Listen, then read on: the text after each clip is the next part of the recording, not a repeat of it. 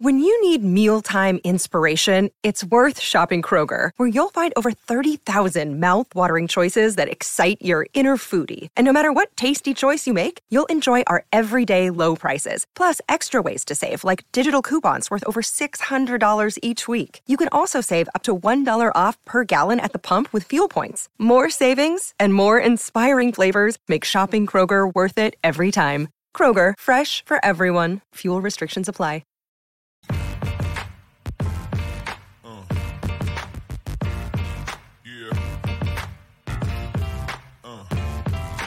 All right, what's up? Welcome in GC Live Wednesday episode of the show. Furman week rolling on. You hear the sounds of somebody smashing golf balls behind us. That's because we are live from Pro Swing Columbia in Chapin, South Carolina. I was just watching Chris hit a few, mostly hit them straight. That's what we'll tell people. We can go with that, yeah. Yeah, so excited to be here. We're here to practice. Chris wanted to get in some practice. Shout out to Michael and Steve here helping us out. Awesome facility, Chris. I know you had a chance to partake a little bit here. What'd you think, man? This is the best simulator I've ever seen for sure. It is an outstanding setup. You can practice, you can play courses, and a lot of options here. Go to ProSwingColumbia.com. You can either rent a bay by the hour, Wes, or they have membership options for you where you can join monthly, get hours of play. And another cool thing, Wes, plenty of sports, including access to college football games and ESPN. They have that here. ESPN. You can actually get ESPN here. They have it. You know they do. And they have an awesome bar here. Lots and lots of local. I think they got 20 craft beers here or so, including our friends at Steel Hands on tap. You can actually get Sandstorm Game Day Lager right here at Pro Swing Columbia. So ProSwingColumbia.com, 105 Snapdragon Court, Suite C here in Chapin. And Integrated Media right next door. Yep. I told people on the radio. They came out and hooked my house up. They can do the same for you. Whole home Wi-Fi, hardwire the internet. Maybe you want to hook up the man cave. They can handle all those things for you. Find out a little bit more about what they got going on.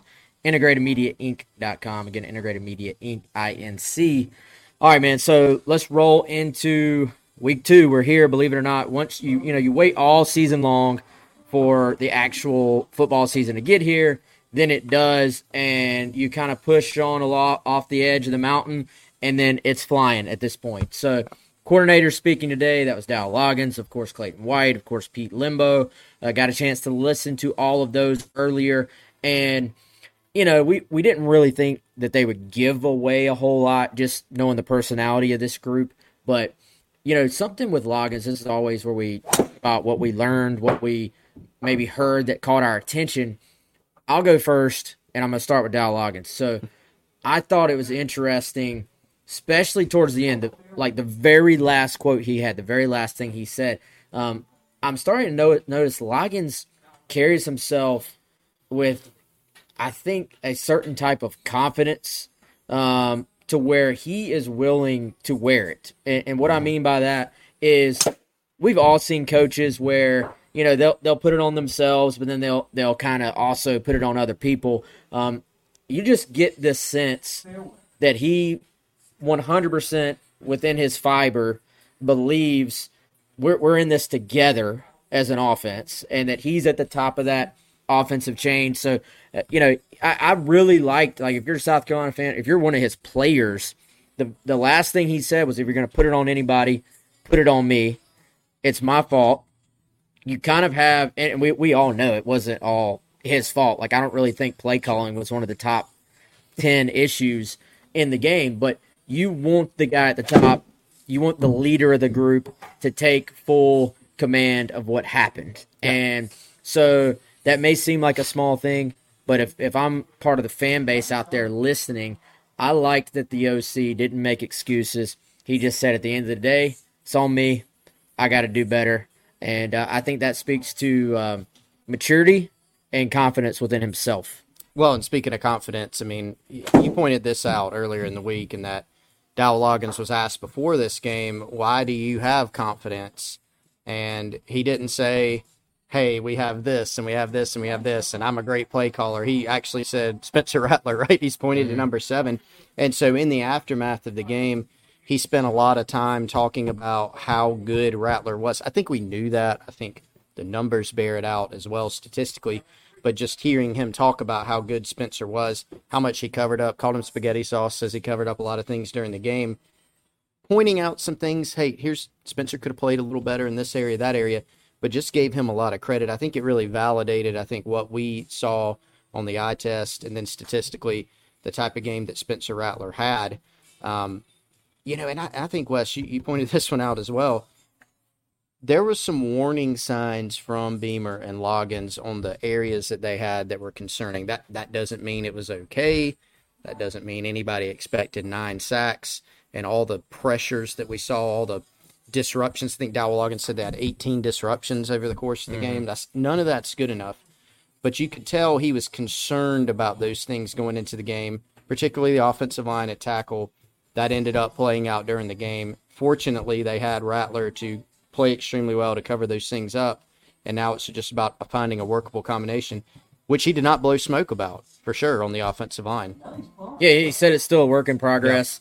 Yeah. And even if you go back and look at his press conference last week, he was asked, I think it was 2 different occasions, what gives you confidence in I can't remember if it was specifically offensive tackle or offensive line. At one point, they said, what gives you confidence in getting the running game going next week? And he sort of, or this week at the time, but this was last week going into the UNC game, and he basically kind of, I don't want to say avoided the question, but he turned the answer into saying, I'm excited to see what we do against a real opponent. So, yeah. He didn't come out and say, I think we're going to run the ball all over them. Our guys are completely ready. Today, he said this is still a work in progress on the offensive line. I thought he walked that line incredibly well, not throwing your guys under the bus while simultaneously taking credit for the issues, while also simultaneously saying, we've got to dig ourselves out of this, but it is going to be a process to do so. I think you got to kind of respect the honesty there, without it feeling at any point like he was throwing the players themselves under the bus. He even worked in a compliment for Nick Gargiulo and Vershawn Lee while simultaneously saying, look, it's on the offensive line as a whole. It's 5 guys working towards one goal, and then even past that, it's 11 people working towards one goal on offense. So just the demeanor so far of Dowell Loggins.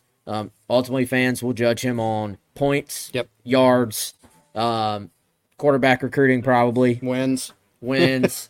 But, I think as far as in a comparison to what you saw fans kind of reacting to press conferences the last couple of years, I don't think you can find much fault in what he's had to say so far this year. Sure, and to go back to the Vershawn and Nick shout out, that was another, I think, validation of what we saw. After the game, I know you and I talked, and that was kind of where we landed. Like, we thought Nick G played well, thought Vershawn did some good things in there. The rest of the spots were pretty spotty, right? Pretty up and down, or maybe just down in general. And so as you go into this week, or they're now fully in this week with it being Wednesday, obviously, searching for some answers there. And Wes, I get the sense they probably don't know for sure, right? If Dowell Loggins would have come in, Shane Beamer would have come in yesterday during his press conference and said, look, we've already identified the problems. We know exactly what we're going to do. We've got our 5. We're not going to tell you who they are, but we got our 5 and we're ready to roll.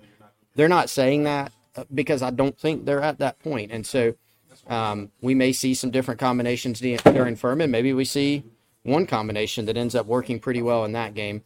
The next couple weeks, as we've said, are tough to get an actual read on, right? Furman, we know, is a really good team, and each of the staff members that we heard from today, Limbo, White, Loggins, they all, and Shane Beamer yesterday, 4 staff members all took special care to point out that this is a very capable Furman team, which they are. You're going to have to play a lot better up front. But you've got this game this week. You'll be bigger and stronger. That's the biggest difference, FCS to FBS, is going to be on the lines of scrimmage. You got to make it as such. But even if South Carolina can have a distinct advantage there, and it shows, you're still not going to learn a lot.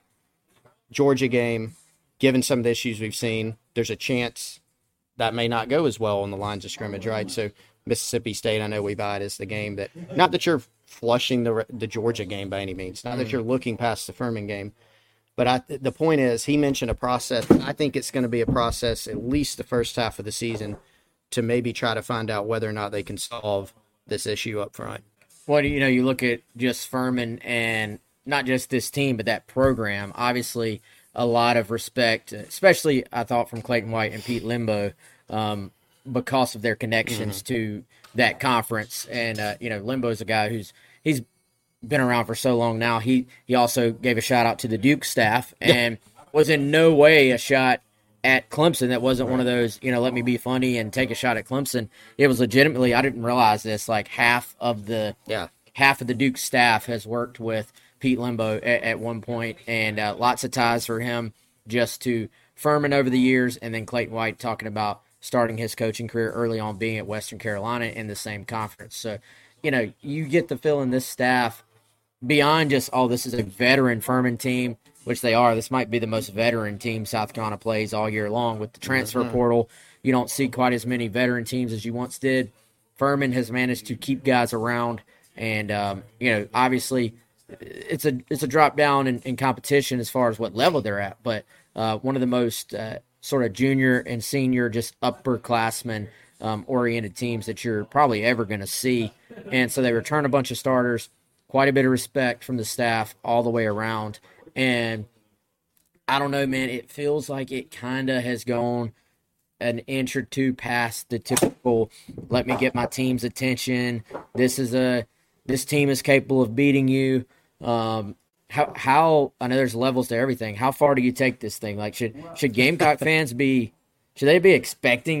preparing themselves for a close game on Saturday? Do you take it that far, or do you still think, hey, it's Furman, South Carolina should control most of this game? Yeah, I mean, it should be a question mark in your mind at least, and I think there's going to be varying levels of fan. There might be some fans preparing for all this, Wes. You never know. Look, I reached out to someone this week who is kind of a college football guru and speaks to a lot of people, who has some connections to Furman, and the answer I got back was it's a dangerous team for the exact reason that you mentioned, the experience level. They're just incredibly solid and well coached and disciplined in all phases of the game. And so anytime you play a team like that, if you make a bunch of mistakes hosting a team like that, that's when you can get beat. That's when you can create some scary moments. So I'll go back to what I said earlier. Again, the biggest difference typically from the FBS to FCS level is going to be on the lines of scrimmage. So that means not only for Carolina's offensive line, but their defensive line, you have got to make that area an advantage. If you've got the size and the skill and the athleticism advantage, you have to make sure somehow or another that shows through. So it is an open-ended question, right? Neither line of scrimmage won those battles against North Carolina the other night. Can they win them against Furman? They can, because the skill level, the size will go down. But, man, I don't know, Wes, that you can look at this and say, yeah, South Carolina is just going to absolutely roll. This is not going to be a close game. If anything, you should probably lean a little bit more of, this is a prove-it game. That this one's more of, this one could certainly be close in the second half. As you know, every single show presented by our buddy Clint Hammond of Movement Mortgage. Check out clinthammond.com. 803-771-6933. I was responding to a member on the Insiders Forum just this week. They were talking about maybe buying a second home. I said, call Clint. If you got questions, he can walk you through what all of your options are. He is located here in Columbia, but really throughout the state of South Carolina and actually some neighboring states. Clint can help walk you through the process of buying a home or just kind of seeing what options you may have. Again, 803-771-6933. Call Clint, and he'll help that process be pretty easy for you. Was there anything else with logins? I kind of pointed mine out. Was there anything else that just caught your attention above all else as far as what he said today? I thought he was kind of fiery a little bit today. Yeah, and I think we hit the main things. And one other thing I would say, Wes, is that to my surprise a little bit, he got a little bit, went beyond the philosophical Dowell Loggins. He kind of dove in a little bit more. He did that thing that coaches do sometimes where they start talking in coach speak, and probably most of the media members assembled in the room are going, what in the world does that mean? Some will catch it. But talked about specific plays and specific concepts and some different things that they tried to do during the game. And I think the big takeaway from that was taking out the football jargon, play calling lingo, is that, yeah, they tried a lot of things and they just weren't having success up front, which again does handcuff you as a play caller. There were some things that were good enough there.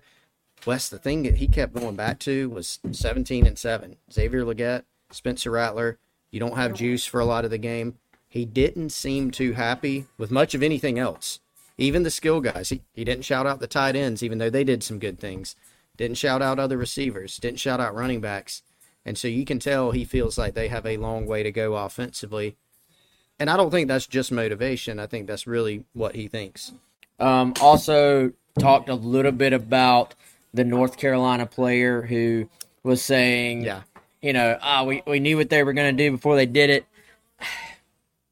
I've been torn on that whole thing. Like, you can tell, Loggins himself even said, hey, maybe we had an offensive lineman or two that were doing something that was tipping off. Yeah, a little light in your stance or something. Yeah, that's typically that's a lot of games. Guys will pick up on little, almost like micro cues of, but sometimes offensive linemen kind of choose and staffs choose, okay, they know we're going to throw anyway. It's worth it to go ahead and get more into a pass set stance because they already know you're throwing versus trying to trick anybody. And sometimes you're in a pass setting, more of a pass set stance, and you run the ball, on some type of draw, and you use that to work, your tendencies against your opponent. I certainly don't think North Carolina had any tendencies on South Carolina because it's a brand new coordinator. Yeah, well, and I think he pointed out, I think what was that Kamon Rucker, who had a great day, by the way, but I think he was mainly saying, hey, the way that they were, the offensive linemen, and those are, you do see those, Wes. That's just film study or what you see in the game. This guy's heavy in his stance, maybe a run. He's lighter in his stance, maybe a pass. That's not necessarily a scheme thing. Sometimes that's an individual player thing. And Loggins even pointed out sometimes guys are raising their hands to indicate pass, and it wasn't a pass. Mm-hmm. So it can kind of go both ways with that thing. I don't know that that's extremely atypical. I think from game to game, college football players don't always say that. That probably happens in every game. I'm not saying it was good, right? I'm not saying you don't need to clean that up. You obviously do. Was that the reason they lost the game, is because North Carolina had the book on them, so to speak? I don't think so. I think it was more about individual one-on-one losses and matchups, especially up front. Yeah, and he even talked about if you plugged in to the analytics, hey, our quarterback completed almost 80% of his passes, 30 of 39, didn't turn the football over, won the turnover battle really by 3 to an extent because that's a turnover in the books. Even you can extend it out. Both teams went for it on fourth and didn't get it at one point. Maybe you count that as turnover.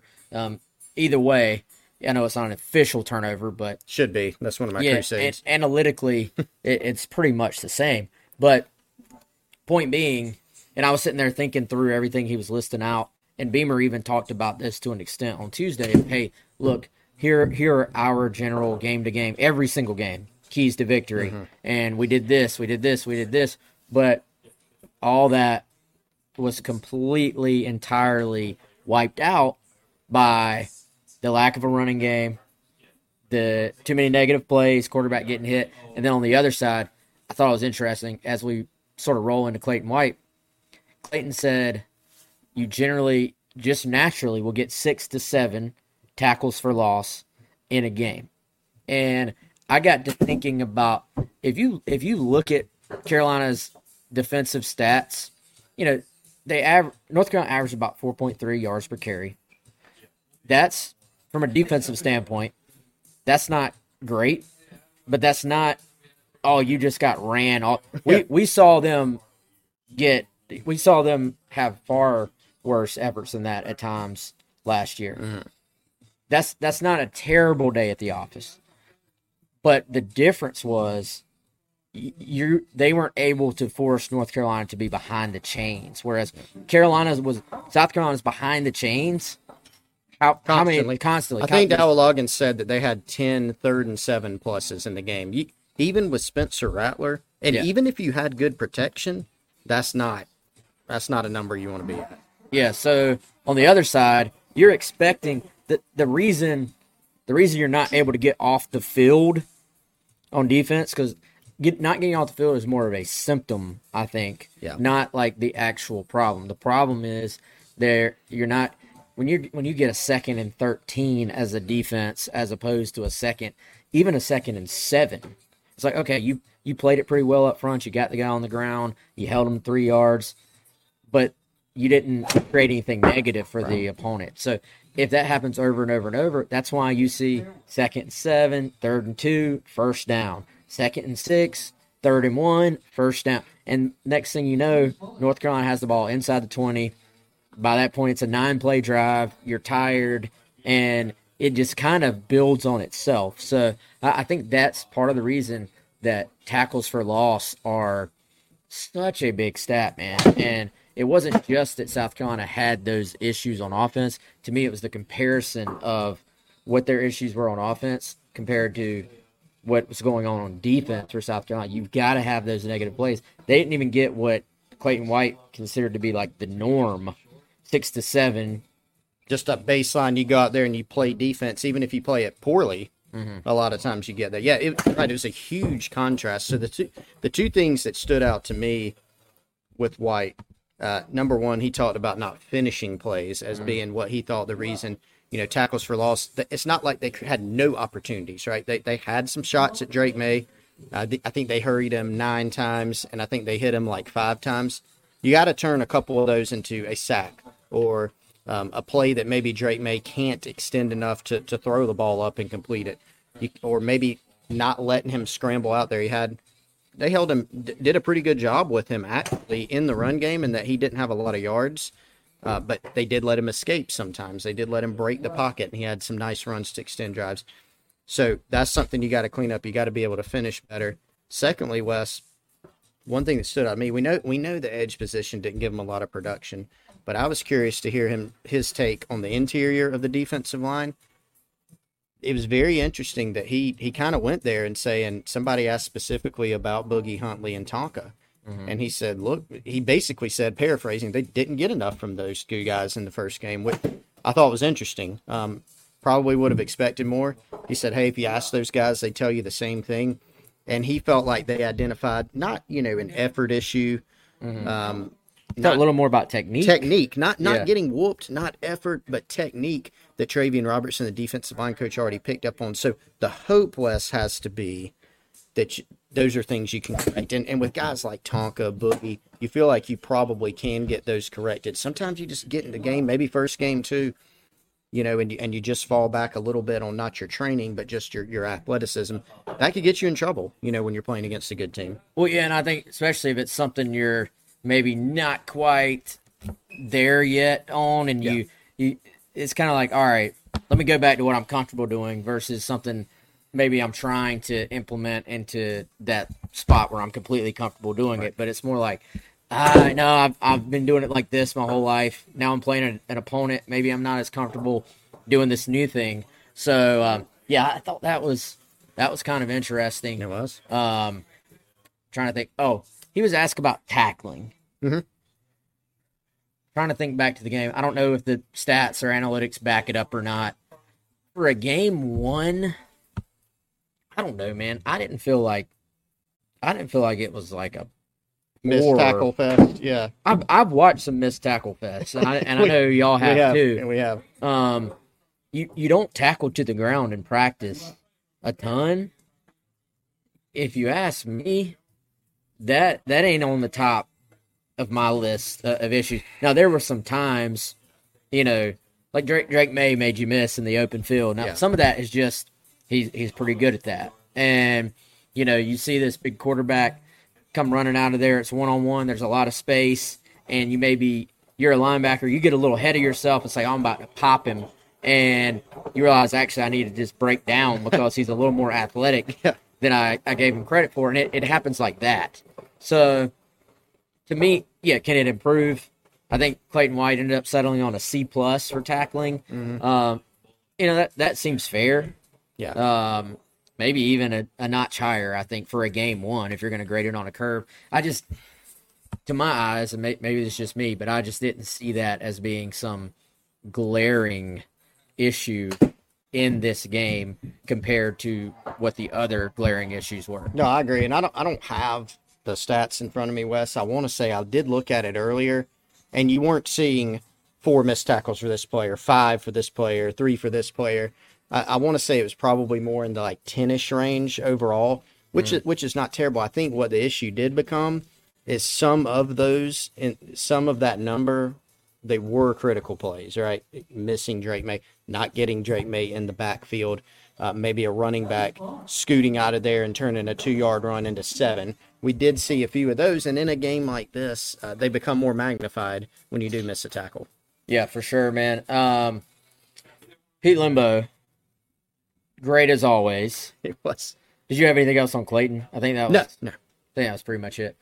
I'm amazed with Limbo's ability to not even be critical, that's not the word for it, but to give an honest representation of what he thinks about each of his units and how they performed while praising individuals, but then giving an honest assessment without throwing players themselves under the bus. It's like praise individuals, criticize groups. Yep.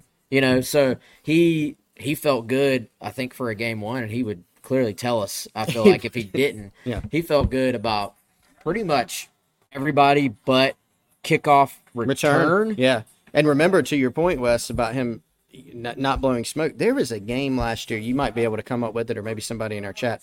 There was one game, and I think they won the game last season, and he came in and was like, I was not happy with the way our special teams played. Like, he just wasn't having it. Was happy with it in this game. They obviously did some good things. The one thing that he did point out, Wes, but very specifically, was on kick return. He felt like the one that was North Carolina, remember, got the taunting penalty. So they had to kick it. It was a short kick to Xavier Legette.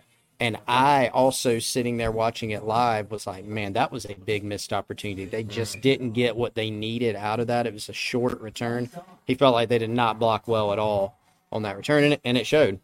Yeah, it did. Before we go any further, going to tell you about our friends at Game Time and the Game Time app, also at gametime.co. That's not gametime.com, gametime.co. This is the fastest growing, I don't know how they track this, but from what I'm told, it's the fastest growing ticket app out there. The reason for that is because the Game Time guarantee, which I'm going to tell you all about here in a second. Had some friends who bought their tickets Saturday very, very late in the process.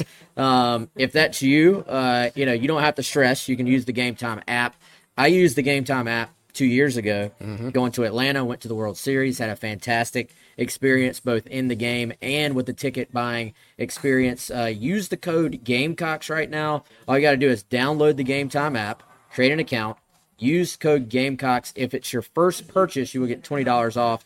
Terms do apply, so check all the fine print and stuff, but if it's your first time, you'll get $20 off.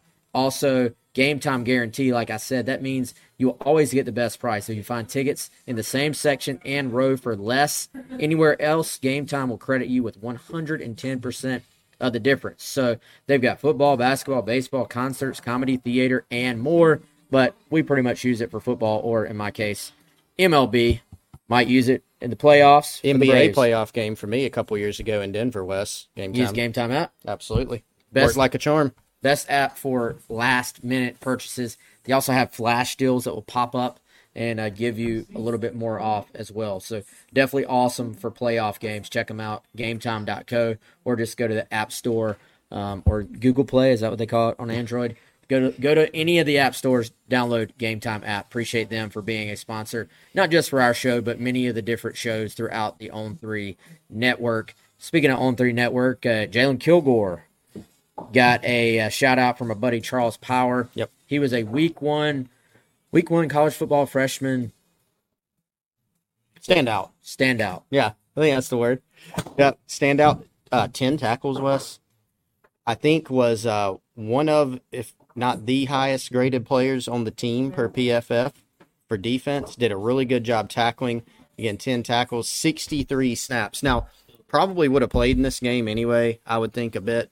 Nicky Mamori going down very early, comes back, can't finish the game.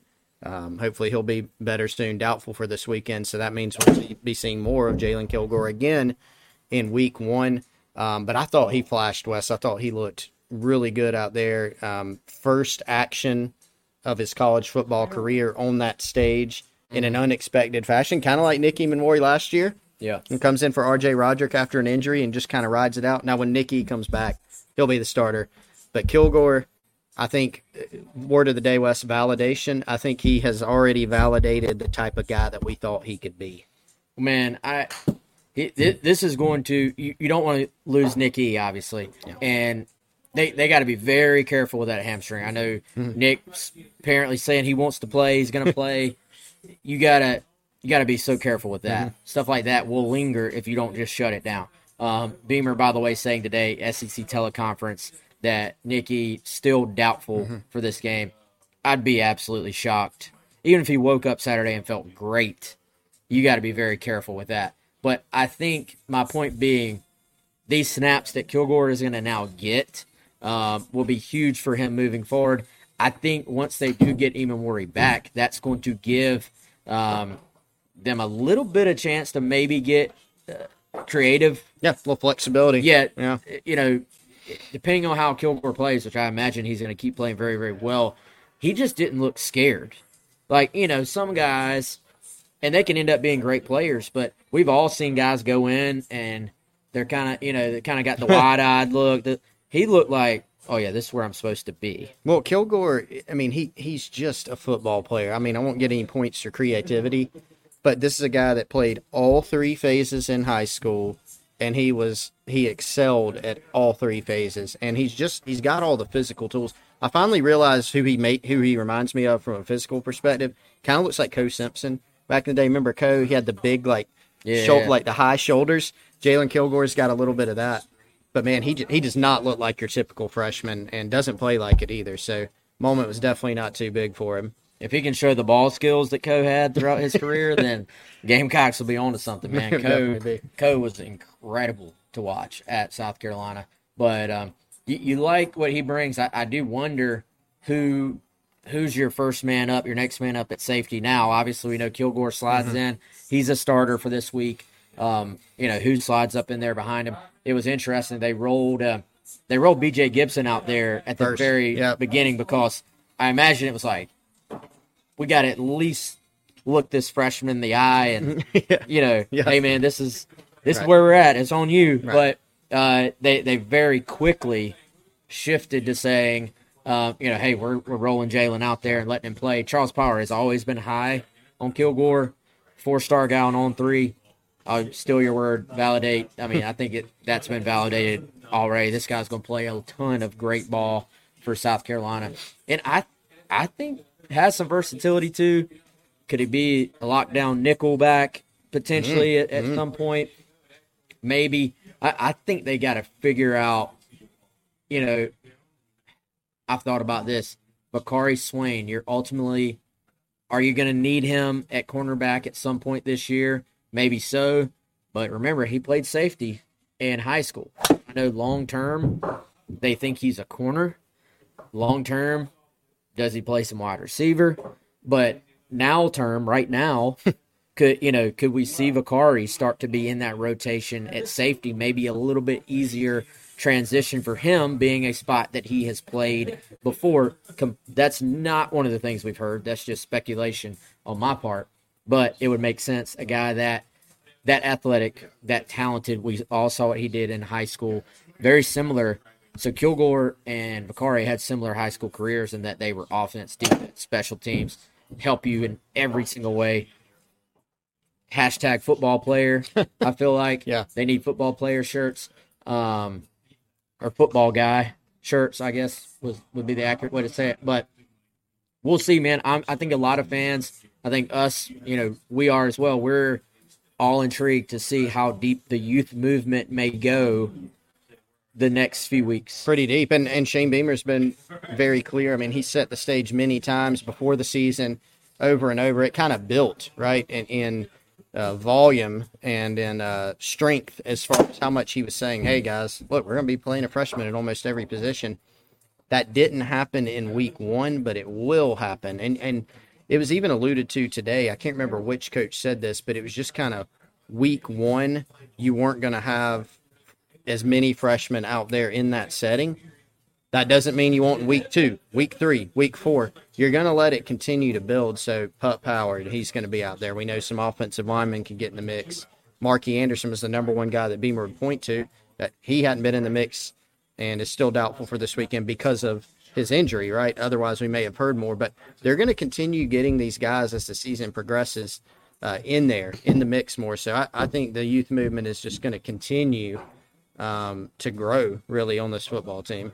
Yeah, so I think it was Clayton White that was talking about Pup. Yeah. And, they had plans. We also learned they had plans for Mo Kaba to play about 30 snaps on defense. It almost kind of sounded like maybe the plan was we already knew and had reported that Mo was playing both Mike and Will.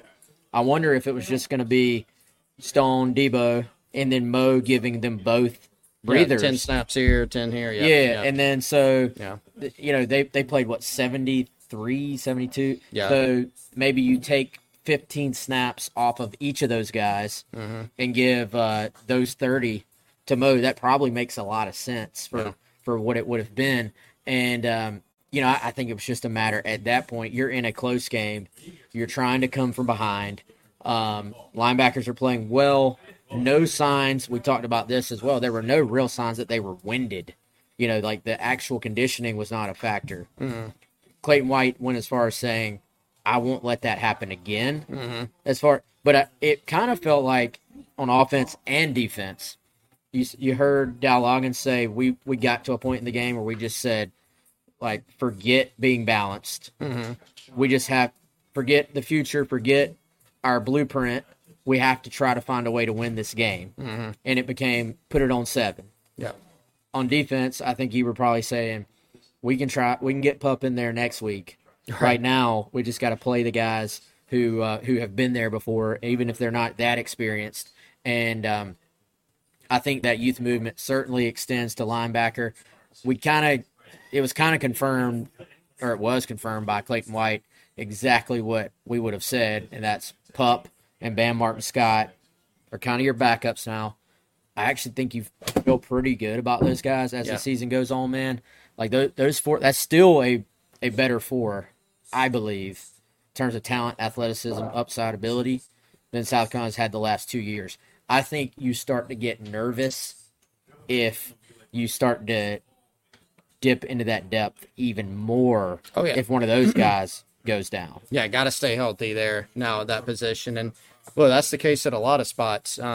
You felt good. You felt like you probably had, 5 there, potentially, depending on how, they like Pup a lot, but we haven't seen him in a game yet. So, pending how he developed, pending Bam's health with a healthy Mo Kaba, you probably felt like you had 5 guys and you could keep everybody fresh and roll them in and out. But that plan has already been shot, unfortunately, for South Carolina. But still more depth, still in a decent spot. Mo Kaba was a big loss, special teams, big loss at linebacker, no doubt about it. You can't sugarcoat that one. But still in a decent spot if they can stay healthy there. Yeah, and I would think, let's base it off, let's say if you had 75 snaps, if they were going to play, if we're kind of right, so we know they were going to play Kaba 30 snaps, if it was going to be kind of split between the two, you're really looking at, in an ideal world, out of 75 snaps, you're going to play the starters maybe 60 snaps as opposed to all, 72 to 75 or whatever. And then maybe that means Pup and Bam Martin-Scott are playing 15 each, at those spots. Give or take, more or less, game, score, all that stuff is obviously a factor. You would hope this would be a week you can rotate those guys in a lot. I've always thought Bam Martin-Scott, kind of an underrated guy. Like, he's got some traits to him. He does. He's actually got some pass rush juice, long arms. Pup's a long-armed guy. Actually looks like the first time I saw Pup Howard from afar, I mistook him for Jordan Birch. Yeah, wearing 5, standing back there. Like, oh, this is a new package. Got an edge back there. Yeah. All right, well, Jordan Birch isn't here anymore. He's in Oregon. He's in Oregon. So, but yeah, those guys can play well and can help this team, and they're going to have to. I think we talked about this yesterday, man. Depth chart. Don't get caught up in the Monday depth chart. Mike Yuva mentioning, the potential of, Nick Gargiulo could maybe play tackle potentially. Ja'Kai Moore could. That's already been half of that's been confirmed because they have Ja'Kai listed as an or starter at right tackle. So we know that's a possibility. Go ahead and throw Tro Ball and Tree Babalade in there as possibilities at some point. I honestly would be pretty surprised if we don't see both those guys, so Ball and Babalade, make their debut this weekend in some form or fashion, whether that's starting or just getting in there at some point in the game. Yeah, I would be surprised if we don't see them make their debut. Yeah, Tree Babalade more likely at left tackle when he is in the game. And Tro Ball, probably left guard, Wes. He's worked at both guard spots and at center. But they have, 7 guys out there snapping in preseason camp. Only a few of them would be, actual game time guys unless it was an emergency situation. But I feel like probably better suited to be a guard. And look, remember what Dowell Loggins said today. He didn't seem satisfied with hardly anything except for Vershawn Lee and Nick Gargiulo. So you figure those 2 guys are somewhere. The one I don't see moving is Vershawn Lee at center. Mm-hmm. That seems unlikely. Gargiulo, we know, could plug in basically anywhere if he were to move. Those 2 guys are still in there. Beyond that, I don't know if we can make a bold prediction, really, even on who else is out there. Or we can make a bold prediction, but we don't know actually from an information standpoint who's going to be out there. Yeah, I think we have little snippets of what they could be thinking, but also we don't have the huge added value of actually being out there and kind of knowing how it looks. I think we have an idea of some things they may try, but obviously if it just blows up in practice, they're not going to probably do it on Saturday. So it does seem to me, and I think fans will be happy to hear this, I think they are committed to testing out some different ideas. I really don't think this is by any indication that this is, we're just going to roll the same group out there, right? And hope for the best. Yeah, hope for the best. So I've seen this question a couple times, and I'll hit this from Craig. And Craig's a great listener and viewer of our show. Don't take this personal, Craig. I don't agree. So for those who can't see it, saying in hindsight, should Kaba have been on the kickoff team coming off an ACL? And then Craig even says, easy to second guess now. I get it. I personally have no problem with them being out there. It's a different knee than the last injury. So it's not even like he went out there and injured the same knee on kickoff team. He's one of your better guys in that role. I mean, take one look at Mo Kaba. You're like big, fast, physical guy. When it happened, he was flying down the field to make a play. Yeah, like you said, hindsight, like I get it. It's easy to question that. But they've built their entire team around the idea, their entire program, I should say, around the idea of special teams are just as important as offense or defense. You treat it that way. You can get hurt on offense or defense too. I personally had no problem whatsoever with Kaba being out there on special teams. I just feel for the person, for the human being. Terrible. It was terrible for him. But, yeah, I mean, look, the best special teams units in the country always play starters. And so it could have very easily been Xavier Leggett or O.D. Fortune, who were shouted out today by Pete Limbo for their work on the gunner team last year. Darius Rush, Jalen Brooks, gunners, could have gotten hurt in that role because they're flying down the field as punt gunners too. And it would be unfortunate if they got hurt, just like it's unfortunate if they're, out there blocking, like we saw with one of Marcus Lattimore's injuries. You're just out there kind of in no man's land. Those things can happen. South Carolina, like you said, Wes, if you truly make it a third of the game, you want to be able to play your best players. You can't say, man, let's be really, really good on special teams, but we're not going to play any starters on special teams. That's tough to do. And so when you look at the best special teams units in the country, they're going to play starters. Georgia plays a lot of starters. I remember they had a running back. I think it was Z White. I think Zamir White went down one year with an ACL injury in practice working on special teams, and it was a big storyline there. So it's a decent thought to have. It's a fair thought to have, but I can't get on board with it. I think you play your best guys. You have to be careful with it. You have to be smart with it. Yeah. Which they are. They chart those things. But if you want to be good, you got to play good players. So yeah, and I think Limbo, and I don't know if he would ever say it this way, but Limbo also, if you really chart who's out there, look at kickoff return. He's already said non-negotiable. Look at the gunner spot. It's always been a starter or a semi-starter, like a rotation top rotational guy. You look at some other positions, you may say, if you're not really super familiar with the roster, you may say, wait, who's that number? Like they don't just throw their whole offense and defense out there on special teams. Like I think they're very deliberate about, okay, you can play a walk-on here, you can play a walk-on here, you can fill in the blanks with walk-ons, but you got, I mean, how many times did y'all watch South Carolina struggle to cover kickoffs in the past? And you look out there and maybe you say, I don't really know who that guy is, that guy. And it's, hey, if you're throwing all walk-ons and third or fourth teamers, freshmen out there, you're probably going to struggle to cover kickoffs. Well, look, here's a great example, Wes, and Gamecock fans are hoping they don't change it, but not the last play of the game, but the big fumble last year in the Clemson-Carolina game, Carolina's got their guys out there, lots of starters, lots of key reserves and big special teams guys. And even Clemson fans are going through saying, who's that? It makes a difference. It makes a huge difference. So, I think, and JD is saying you protect your players. I mean, if the guy is cleared, it wasn't the same ACL. So that kind of, it wasn't the same knee. All indications were that he was 100%, yes. Going in. He was coming off an injury. Yes. Right.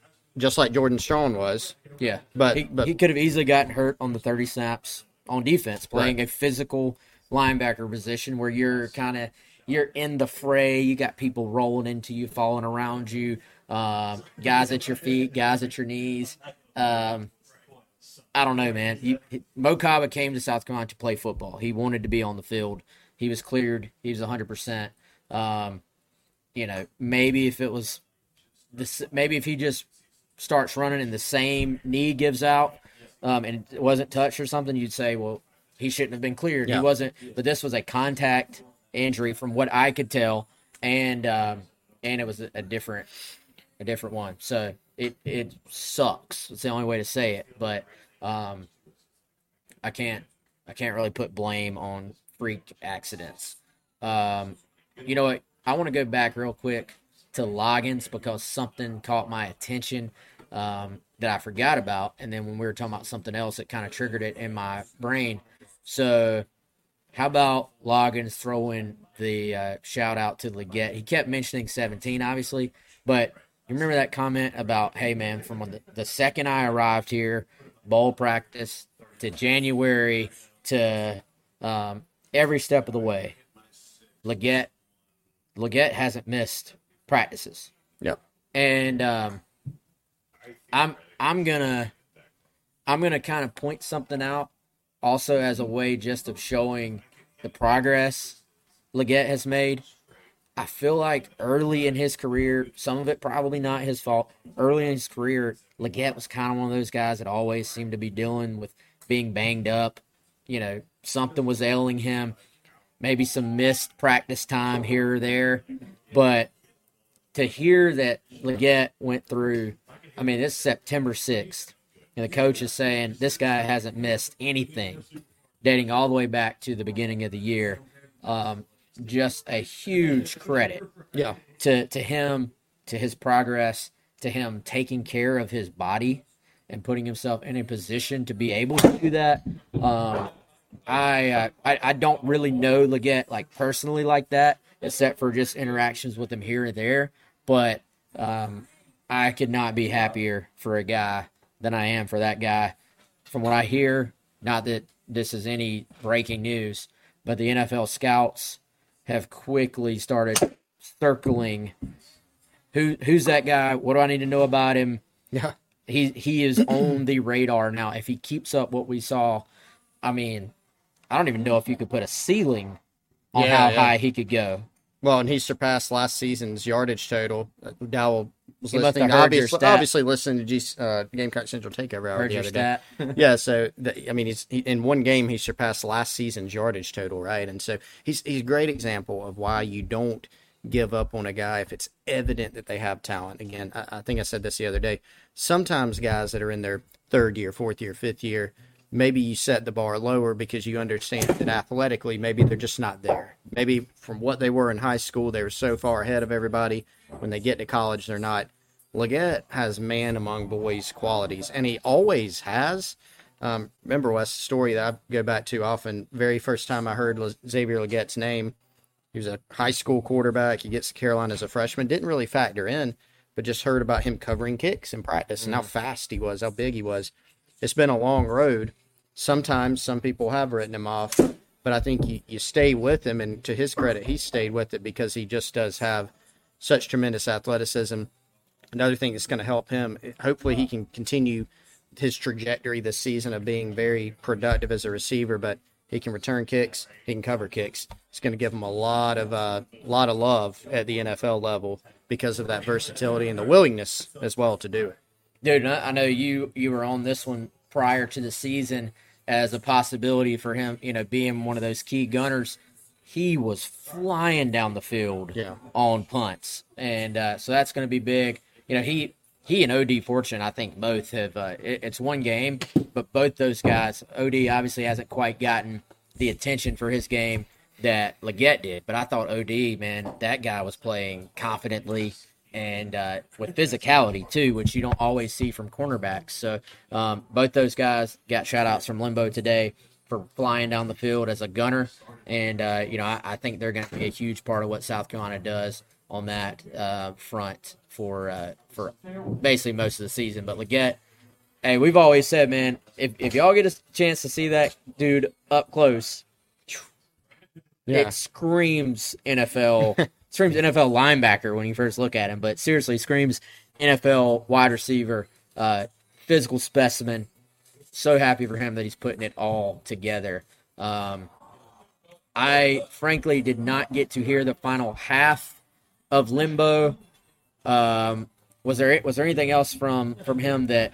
Nothing else really jumped out. Just kind of looking back at that game. The biggest takeaway, Wes, was that he was pretty happy with everything except kickoff returns. So he did kind of set the table and leave the door open for some personnel shifts, some tweaks, some changes on that particular unit. Maybe some other ones too as they dive into it. But that's the one where if you look week to week, I think we may see some personnel tweaks. Yeah, and if you really want to nerd out on that stuff, check out my details you may have missed. I tried to chart out, let's see, what did I do? I did kickoff, return, kickoff, and punt team. We'll probably do punt return team next week. Maybe throw the field goal team in there as well. But like to kind of give those guys a little bit of love. And I'm always curious, too, which guys are playing multiple special teams units. Generally, that's a good sign for, okay, this is a future guy to look out for. Or, hey, this is a walk-on who does everything that's asked of it. It's a sign of how guys are considered among the staff within the program. All right, we're going to close it out here in a second. But, Chris, I don't know about you, man.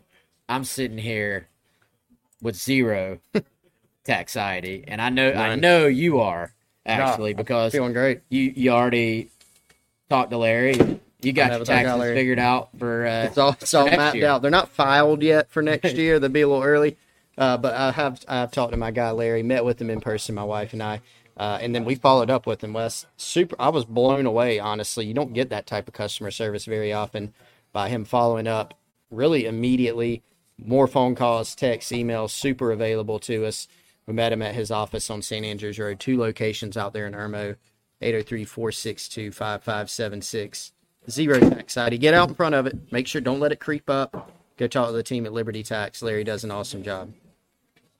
All right, guys. So this was a Wednesday show. Mike will have a Thursday show. We didn't have a UNC guest last week. Nope. I know we don't have a Furman.on3.com website. I'm going to find us a Furman guest. That is my promise. We can't go 2 weeks in a row. We won't have any problem finding a Georgia guest next week, but we need a Furman guest. So basically right now you got Mike will be on tomorrow around 2 o'clock. Then Chris and I will be back normally scheduled Friday show. That will be the schedule throughout the year. If you missed it last night, you can go back and watch Mike's Talking Tuesdays. That'll be every Tuesday night. Like to throw in a little opportunity for the evening crowd to watch live as well. So that's, I think, going to do it for today. He's Chris. I'm Wes. We've been live from Pro Swing Columbia. Dude, this place is freaking awesome. Great place to maybe have a beverage. I see they got Steel Hands Sandstorm Game Day Lager over here, along with some other great local breweries that have their beer on tap. And then, dude, the actual swing technology behind us. It's phenomenal. Pretty crazy. Yep, we're about to go play. So you can rent bays by an hour, or you can get a monthly membership here. ProSwingColumbia.com is where you can find out more about how to get over here. All right, guys. He's Chris. I'm Wes. Appreciate y'all. We'll see y'all on Friday. Have a good one.